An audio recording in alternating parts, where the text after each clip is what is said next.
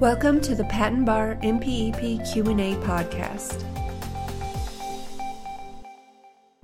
Today's question is as follows. Under what conditions will a first application usually be granted a notice of allowance and become a patent in spite of a second application with potentially interfering claims? The answer to this question can be found in Chapter 2300 of the MPEP. This chapter covers interference proceedings. The answer is from the 9th edition, revision 07.2015. Depending on future changes to the MPEP, the question and answer may be applicable in later editions or revisions. Again, under what conditions will a first application usually be granted a notice of allowance and become a patent in spite of a second application with potentially interfering claims? As shown in Chapter 2300, a first application will usually be granted a notice of allowance and become a patent when all of the following conditions are met. A first application and a second application claim the same patentable invention, and a first application is in condition for allowance, and the second application is not in condition for allowance. This question and answer comes from Section 2302 of the MPEP. The following is a brief summary of Section 2302.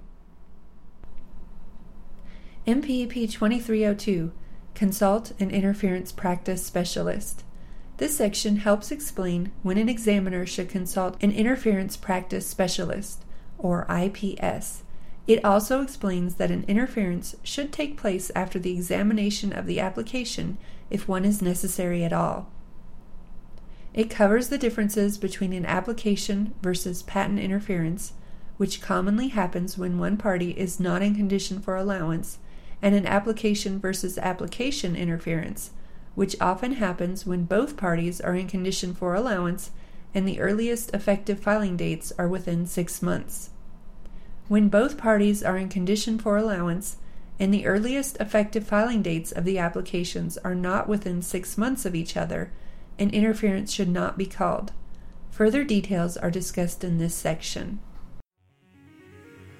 This has been another episode of the Patent Education Series Patent Bar MPEP Q&A podcast with your host, Lisa Parmley, Registered Patent Practitioner number 51006. Please visit patenteducationseries.com for more free information to help you learn more about and pass the Patent Bar exam. Thank you so much for being part of the Patent Education Series community and for being here today. We're here to help you succeed. If you'd like to help the show, the best thing to do is to subscribe and share it with a friend. If you need anything or just want to touch base with us, please email us at info@patenteducationseries.com. We want to see you succeed and put the Patent Bar exam behind you.